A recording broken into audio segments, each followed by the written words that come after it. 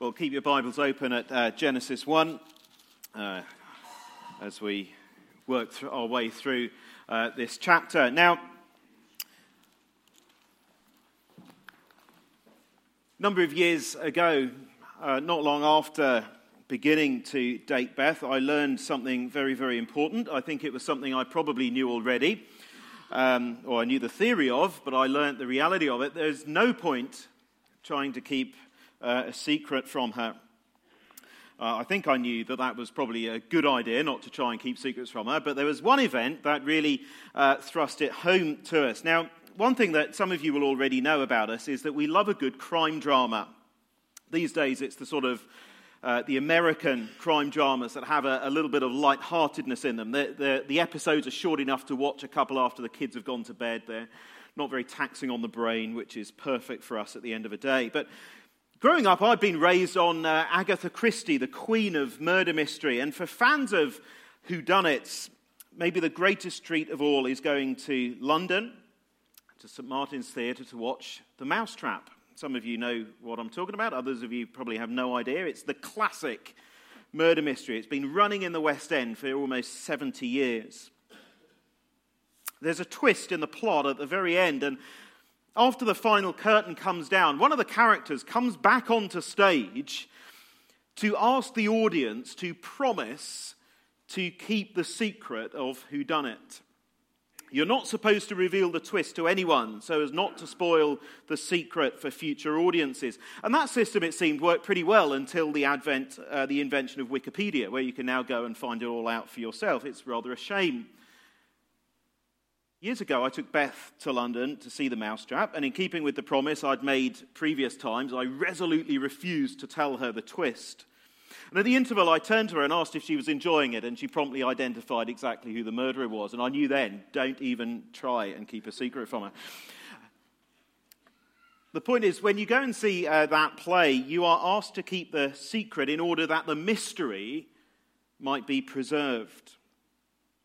Now, there are some things in Genesis 1, and I guess as Steph was reading it, there might have been some questions going off in your minds. Some things in Genesis 1 that are deeply mysterious. How was it possible for there to be light before the sun was created? How long ago was this week of creation?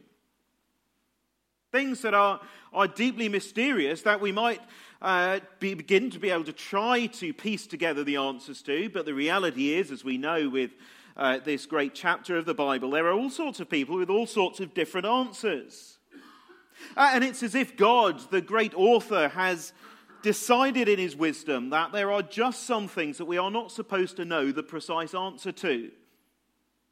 Who can fathom the mind of the Lord, asks Isaiah. Deep mysteries are present in Genesis 1. And yet there are other things that God has made very, very clear. And unlike The Mousetrap, he doesn't reveal these secrets to a select audience and then make them promise to keep the secret from the rest of the world. He's revealed these secrets, these mysteries to Moses, and he's written them down for the world to understand. And I say these are mysteries because for people who reject God and his word, these are questions that they will spend a lifetime trying to answer without reference to him. Why is this world like it is? What is the point of it all? Where is this world headed? And to eyes that are shut to the Word of God, these things are still mysteries. And yet God in Genesis 1 has stood on the stage and revealed to us the answers. He stood on the stage and instead of saying, keep the secret, he said, here's the answer. No mystery surrounding these things. 3 great truths this morning that I want to draw out of Genesis 1. 3 truths about the universe that God has created that he wants us to understand. And they all center on our theme for this morning of Christ, the King of all. That is the center point, the hinge upon which all of this really hangs. Truth number 1.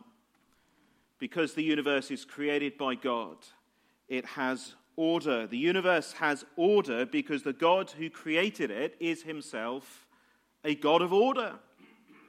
Why is the earth as it is? Why is it precisely the right distance from the sun that it creates the perfect environment for life? Why does the earth rotate on its axis and orbit the sun? Questions like that cannot be adequately answered by those who reject the God of the Bible and the word of his truth. But Genesis 1 unveils to us how it was that God transformed the uninhabitable into a world of unutterable beauty, the perfect environment for life. Which tells us how it was that God brought order from the dark chaos of verse 2. And in verse 2, that may be one area in which you're beginning to think, well, what on earth was going on here? Have you heard the one about a doctor, an engineer, and a politician? They were arguing as to which of their professions was the oldest. Well, said the doctor, without a doctor, mankind couldn't have survived. So I'm sure mine's the oldest profession. No, said the engineer. Before life even began, there was chaos, so it must have had some kind of engineer to bring order from the chaos. But, chipped in the politician, who created the chaos? I had no idea I was not going to be the first person to bring up politics or Brexit this morning. Thanks, Matt. But that's not a comment on Brexit, by the way. But who created the chaos? It wasn't politicians. And the reality is, if we accept verse 1 as truth, which I trust we do, then the dark deep of verse 2 is part of the creation. It's as if God was creating the raw materials he was going to use, or the blank canvas onto which he was going to paint this universe. Even the deep that we read of in verse 2 was part of creation, a staging post on the way to this beautiful world. This world that is so carefully, precisely designed by the God we're introduced to in Genesis 1. Just reading through this chapter several times in the last week has reminded me again and again how ordered, how structured this world is. Just look at the days of creation. On days 1 to 3, God created day and night, the sky, the land and the sea. And then on days 4 to 6, what does he do? Well, he fills those spaces that he's created. There's order to God's creative methods. Day 1, he creates day and night. On day 4, he fills the day with sun and the night with moon. And I just love the little throwaway line at the end of verse 16. He also made the stars. Billions of stars in the universe, and Moses throws it in. By the way, he did that too. So day 4 fills what God created on day 1. Day 2, God separated the waters above from the waters below. That is, he gathered the waters up into the clouds and the sky. He separated those from the waters that covered the earth, the sea. On day 5, he fills the sky and the sea with living creatures. On day 3, God moves the seas in order to create dry land with grass and plants. And then on day 6, he creates living creatures that populate the land. As God speaks, it was so. There's a beautiful orderliness, a structure about even these days of creation. Creation has order because its creator is the God of order. Sir Isaac Newton, the famous mathematician, had a mechanical replica of our solar system built for himself. At the center was a large golden ball that represented the sun, and revolving around it were smaller spheres that represented the planets. They were connected by rods of different lengths, and they were all geared together by cogs and belts and all sorts to make them move around the sun in perfect harmony. One day, an unbelieving friend visited Newton and said, "Newton, what an exquisite thing. Who made it for you?" Seizing his opportunity, Newton, without looking up, said, "Nobody." "Nobody?" "That's right," said Newton. All those balls and cogs and gears just happened to come together, and wonders of wonders began orbiting that central ball with perfect timing. And the friend sort of got the point. The existence of that model presupposed a maker, how much more so the actual universe?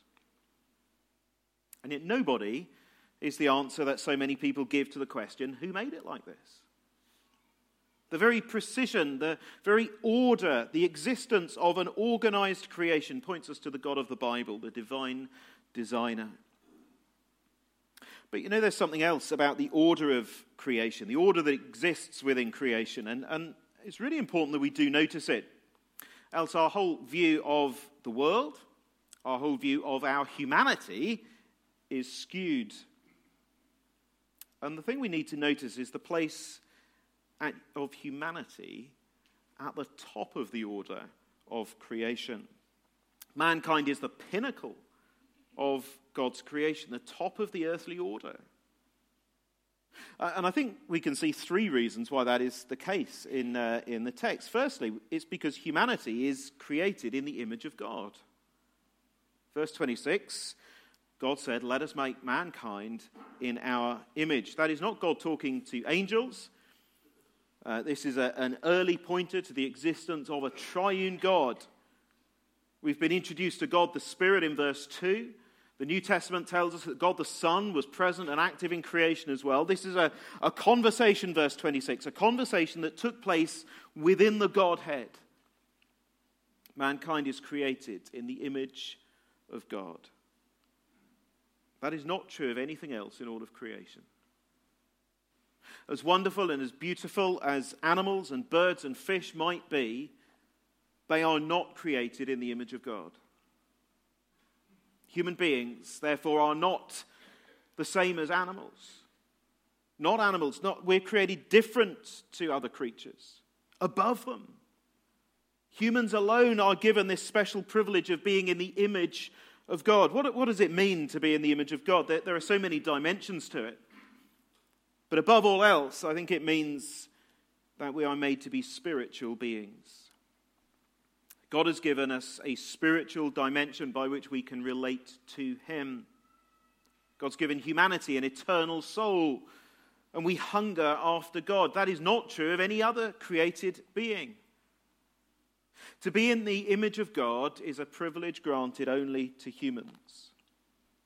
And so humans are there, created, put by God at the top of all of His creation, created in the image of God.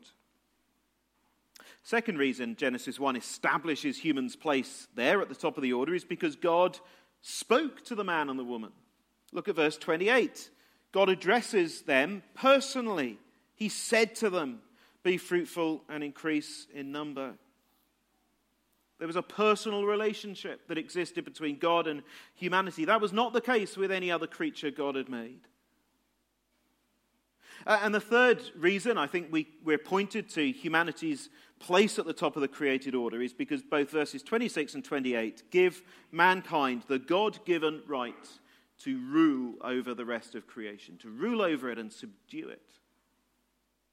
It's not giving humans the right to exploit the rest of creation. It's a command to responsible stewardship. And so I think that all of those things taken together mean that we need to have a clear and biblical perspective on the relationship between humanity and the rest of creation. Humans are the pinnacle of God's creation. And yet as a result we have a responsibility to the rest of creation. Now, we live in a very moralistic society in which things like animal rights and environmental issues are very hot topics. And in a sense, it's a good thing, because humanity has got a pretty terrible track record when it comes to looking after the world God has given us. It's important that we as Christians do not abuse this creation. Whether that's in terms of animal welfare or thinking carefully about how much plastic we're using, all those kinds of issues. It's important for us to think those things through. And yet we also need to remember that animals are not humans. And that this world, this planet, will and can only be saved and renewed by Jesus. It is important to get things in perspective. There is an order to all of creation, and humanity is the pinnacle. Made in the image of God. Given authority over the earth and over animals and all of the other created beings. Because the universe is created by God, it has order. There is structure. Second thing that we notice in Genesis 1 is that because the universe is created by God, it will be ruled by his chosen king. Creation is ordered in such a way that humanity is created to rule over it. But of course, we can't read Genesis 1 without in the back of our minds knowing what happens just a couple of chapters later. When the first man, Adam, failed in this God-given responsibility. And so even as early as Genesis 1, we are pointed to our need for one who would come, one who is greater than Adam, one who would come to restore order. We're pointed to our need for the Lord Jesus, the perfect King who will come and who will rule at the head of a new created order. So many people ask the question, where is it all headed? Where's this world going? The truth is, we are headed towards the day when King Jesus will rule undisputed over the entire cosmos. We are so aware how this world is fallen from the goodness of Genesis 1. Jesus is the King who will restore order. As we read Genesis 1, we realize that creation is crying out for a ruler. Even in its original uncorrupted state, God's order included authority. Authority itself is not a consequence of the fall. Even in its unruined state, creation needed a ruler. And in Genesis 1, it's humanity that is given the role. Verse 28, be fruitful and increase in number, fill the earth and subdue it. We're so aware, aren't we, as we look back over history, even recent history, the last 100 years, how authority has been abused and used not to bless but to destroy. Think back to some of the despotic rulers and dictators of the last 100 years who have abused their authority. And we mustn't fall into the trap of thinking that authority itself is a bad thing. It is not a consequence of the fall. It is God-given. Creation needs a ruler. Creation is ordered in such a way that humanity is to rule over it. But the first man, Adam, failed. Even as early as Genesis 1, we're pointed forward to our need for Jesus, a perfect king who will rule at the head of a new creation. Points us to our need for him, God's chosen king, the perfect king, who will rule over a renewed cosmos with divine authority and perfect grace and gentleness. A king who is going to come and give his life for his people. Could there be a greater, more perfect king than that? The Bible tells us that God is working to bring everything under the perfect kingship of Jesus. Absolutely everything. There is nothing in all of creation that is not under the rule of King Jesus. Jesus is Lord and King of all things. This world, all of creation is heading somewhere. It's heading towards that day when Jesus will be unrivaled and undisputed as King. And this is one of those peculiar now and not yet scenarios that we find all through the Bible. Jesus is Lord and King of everything now. Do you believe that? Somebody does. Excellent. He is Lord and he is King of everything right now. He's on heaven's throne. And nobody is going to remove him from that place of authority. And yet his rule is hidden and unrecognized by so many. He reigns now, but his full and final reign is still not yet. And as we live in this period, the now and the not yet, we need to reestablish a really robust understanding of the lordship of Jesus over everything. There is no aspect of this creation over which Jesus is not king. Even though it appears Sometimes as though Satan is wreaking havoc. We need to not give him more credit or authority than he deserves. Rest assured that Jesus is Lord. He is King. He is on heaven's throne. He is God's appointed King. And God is working out all things, bringing all of this creation towards the day when Satan is finally vanquished and Jesus' kingship is undisputed. God has exalted him to the highest place, says Paul in Philippians 2. And given him the name that is above every name, that at the name of Jesus every knee should bow, in heaven and on earth and under the earth, that's everywhere, and every tongue confess that Jesus Christ is Lord to the glory of God the Father. There is not a single inch of this creation, of this cosmos, not a single inch over which Jesus is not Lord and King. Even in those countries where Christianity is essentially outlawed, Jesus is King there as well. He is Lord of all. And as Paul wrote in Philippians 2, every knee will one day bow to him. And so the choice is bow now or bow then. He calls us to crown him King and fall at his feet in willing surrender. There is a need for a king right from creation. The tragic consequence of the fall is that every human being thinks that they themselves are sovereign over their own lives. And despite the fact that God has appointed Jesus as Lord and King over all things, the fallen human heart is constantly tricked into thinking otherwise. One of the most popular songs played at funeral services, Frank Sinatra's I Did It My Way. What a tragic indictment on the folly of the human heart. And I wonder whether that might be you this morning. King or queen of your own heart, your own destiny. I recently discovered a story of a guy called Joshua Norton. He lived in San Francisco in the 19th century.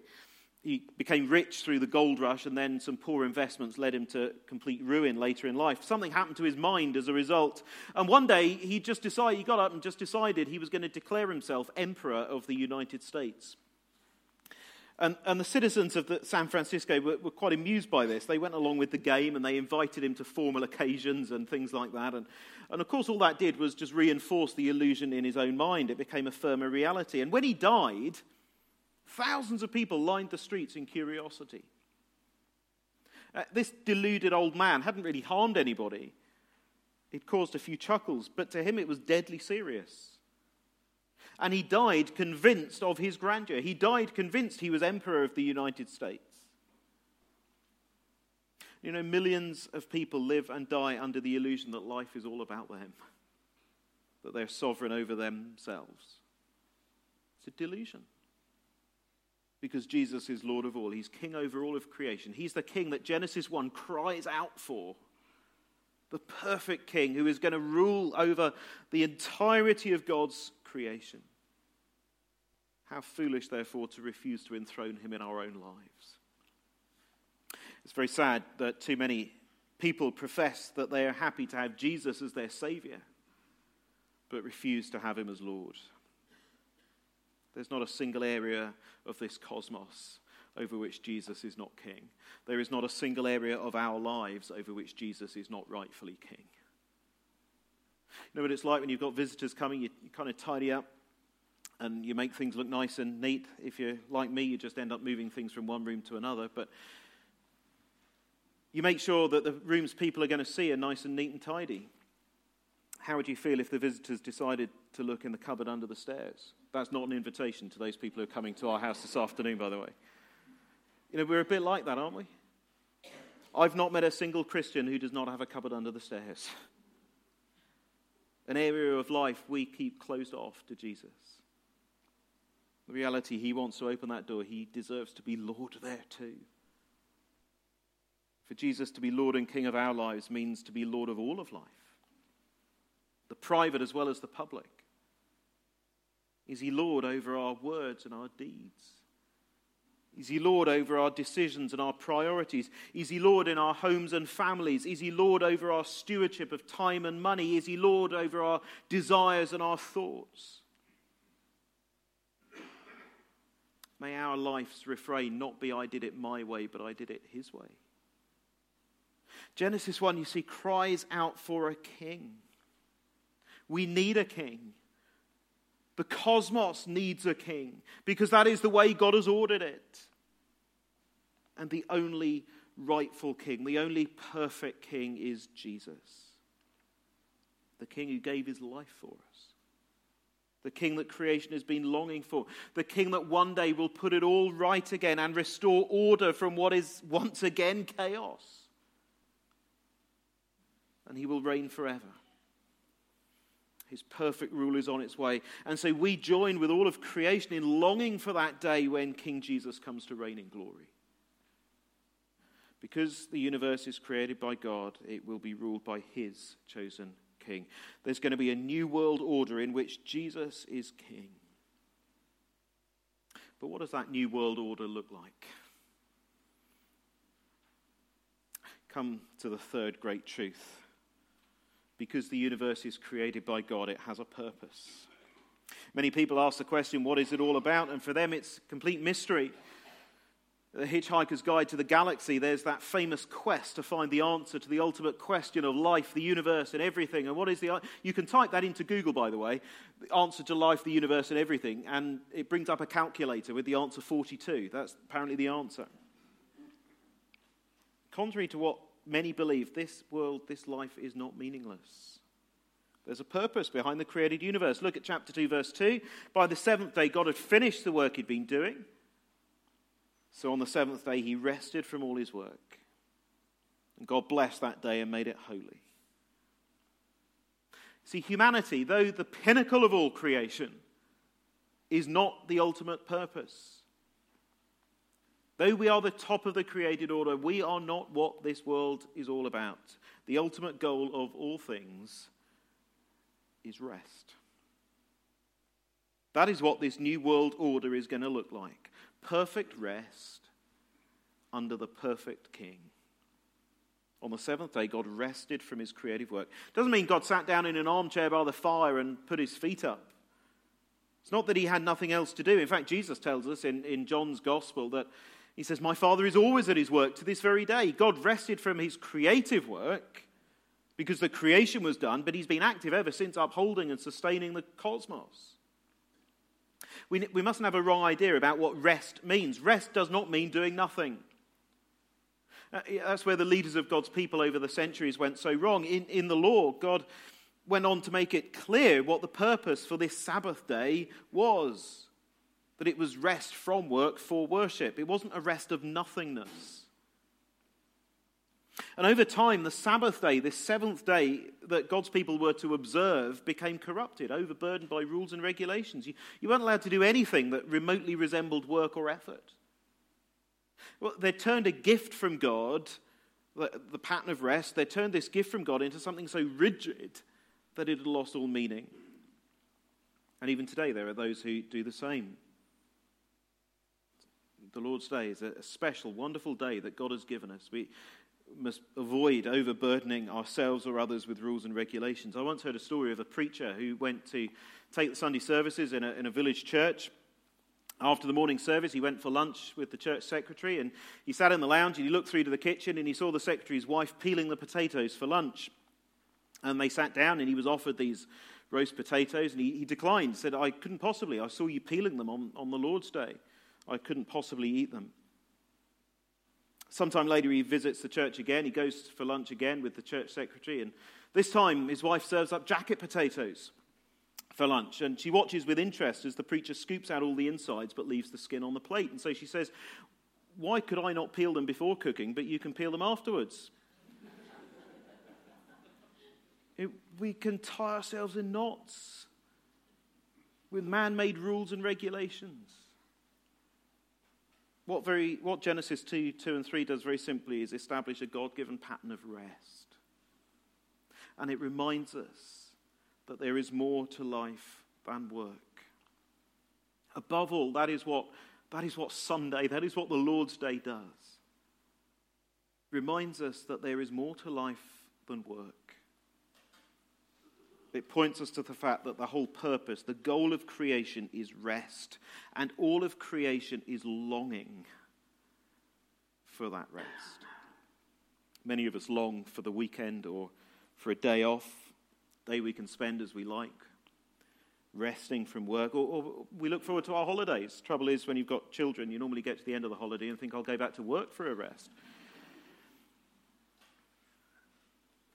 But there's a perfect rest offered through the gospel of Jesus. Rest from the weary labour of living in this world.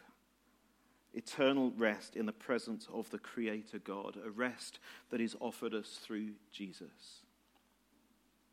Hebrews chapter 4 talks about a Sabbath rest for the people of God. And the writer's point there is that there is an ultimate rest that awaits those who trust in the Lord Jesus. And it is not a rest governed by rules and regulations. It is not a rest of nothingness. Nothing could be more boring than doing nothing. It's a rest of eternally gazing at and worshipping the King of Kings. And if you this morning are longing for that rest of soul, can I tell you, you will only find it if you trust in the Lord Jesus. The one whose death on the cross is the only way to that peace with God and the promise of rest. So many people ask the question, what is the point of it all? Because the universe is created by God, it has a purpose. It's heading towards a perfect, eternal rest. These are truths that God has made clear. There's no mystery as to why this world is as it is. There's no mystery as to where the world is headed. There's a new world order on its way in which Jesus is king and all will be at rest. The book of Genesis, as we described it last week, is a book of beginnings. But it's also, maybe above all else, a book of longing. It's a book that is filled with longing, yearning for when it all will be fulfilled and put right again. Lord, haste the day. Shall we pray? Lord, we long for the day when all will be right again. We marvel at the beauty of your creation. And yet we long for the day when things will be even more beautiful, even more wonderful still. A day when King Jesus will reign undisputed, unrivaled. May he reign in our hearts today and every day. May we long for what is to come. Lord, haste the day. Amen.